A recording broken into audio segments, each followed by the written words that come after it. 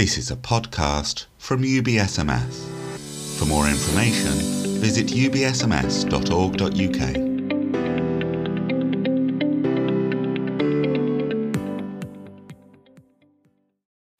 And yes, it is quite difficult, but let me start with an illustration.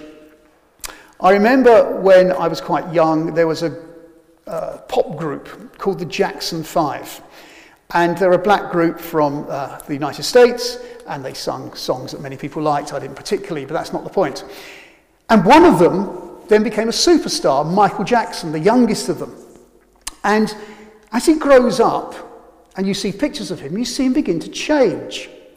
And he starts to become paler. And he has many operations and treatments, so that over time he becomes more and more white. Why? In fact, most people would agree he didn't look good at all, and there was something wrong with him in wanting all of this.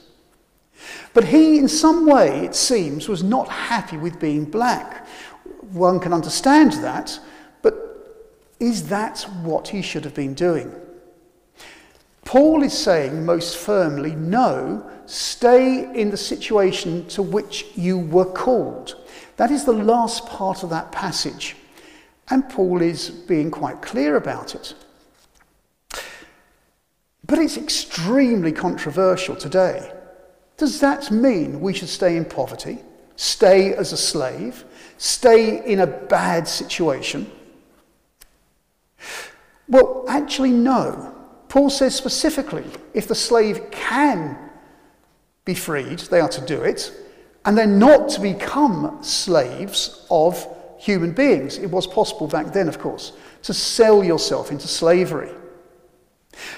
Paul is articulating a general principle here, not always the specific. Jew, Gentile, slave, free, married, unmarried, stay as you are. Do not be overly burdened. Why? Because it is a calling where you are. God has called you into something.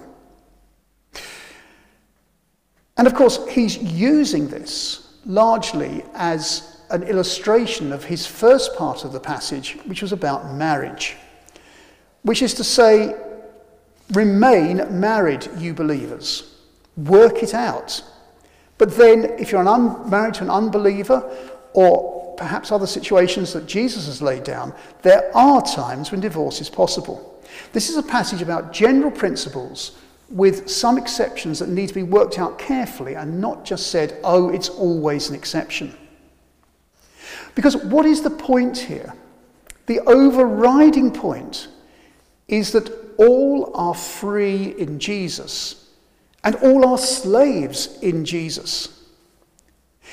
Paul is telling us to raise our eyes from our present situation to the Lord Christ. He says God's commands are what counts. Are you a Jew? Don't worry about it. Are you not a Jew? Not a problem. Are you black? Are you white? Are you whatever? Not a problem. God's commands are what counts. Because every one of us has incredible freedom, and every one of us needs to be a slave to Christ. And that is no light thing. Paul is asking this question: what is your priority? Is it economics, getting on in the world? Is it promoting your particular race or situation? Is it a problem with your marriage? Are these the priorities, or is it God? Is it his commands that show us the way to go? Are we willing to be content where we are and let God work? And if then he gives the opportunity for a good change, to let the Spirit work. This is Paul's challenge to us today in what is a very dense passage. Look to God, be content in him, but if something is bad indeed, move from that. Amen.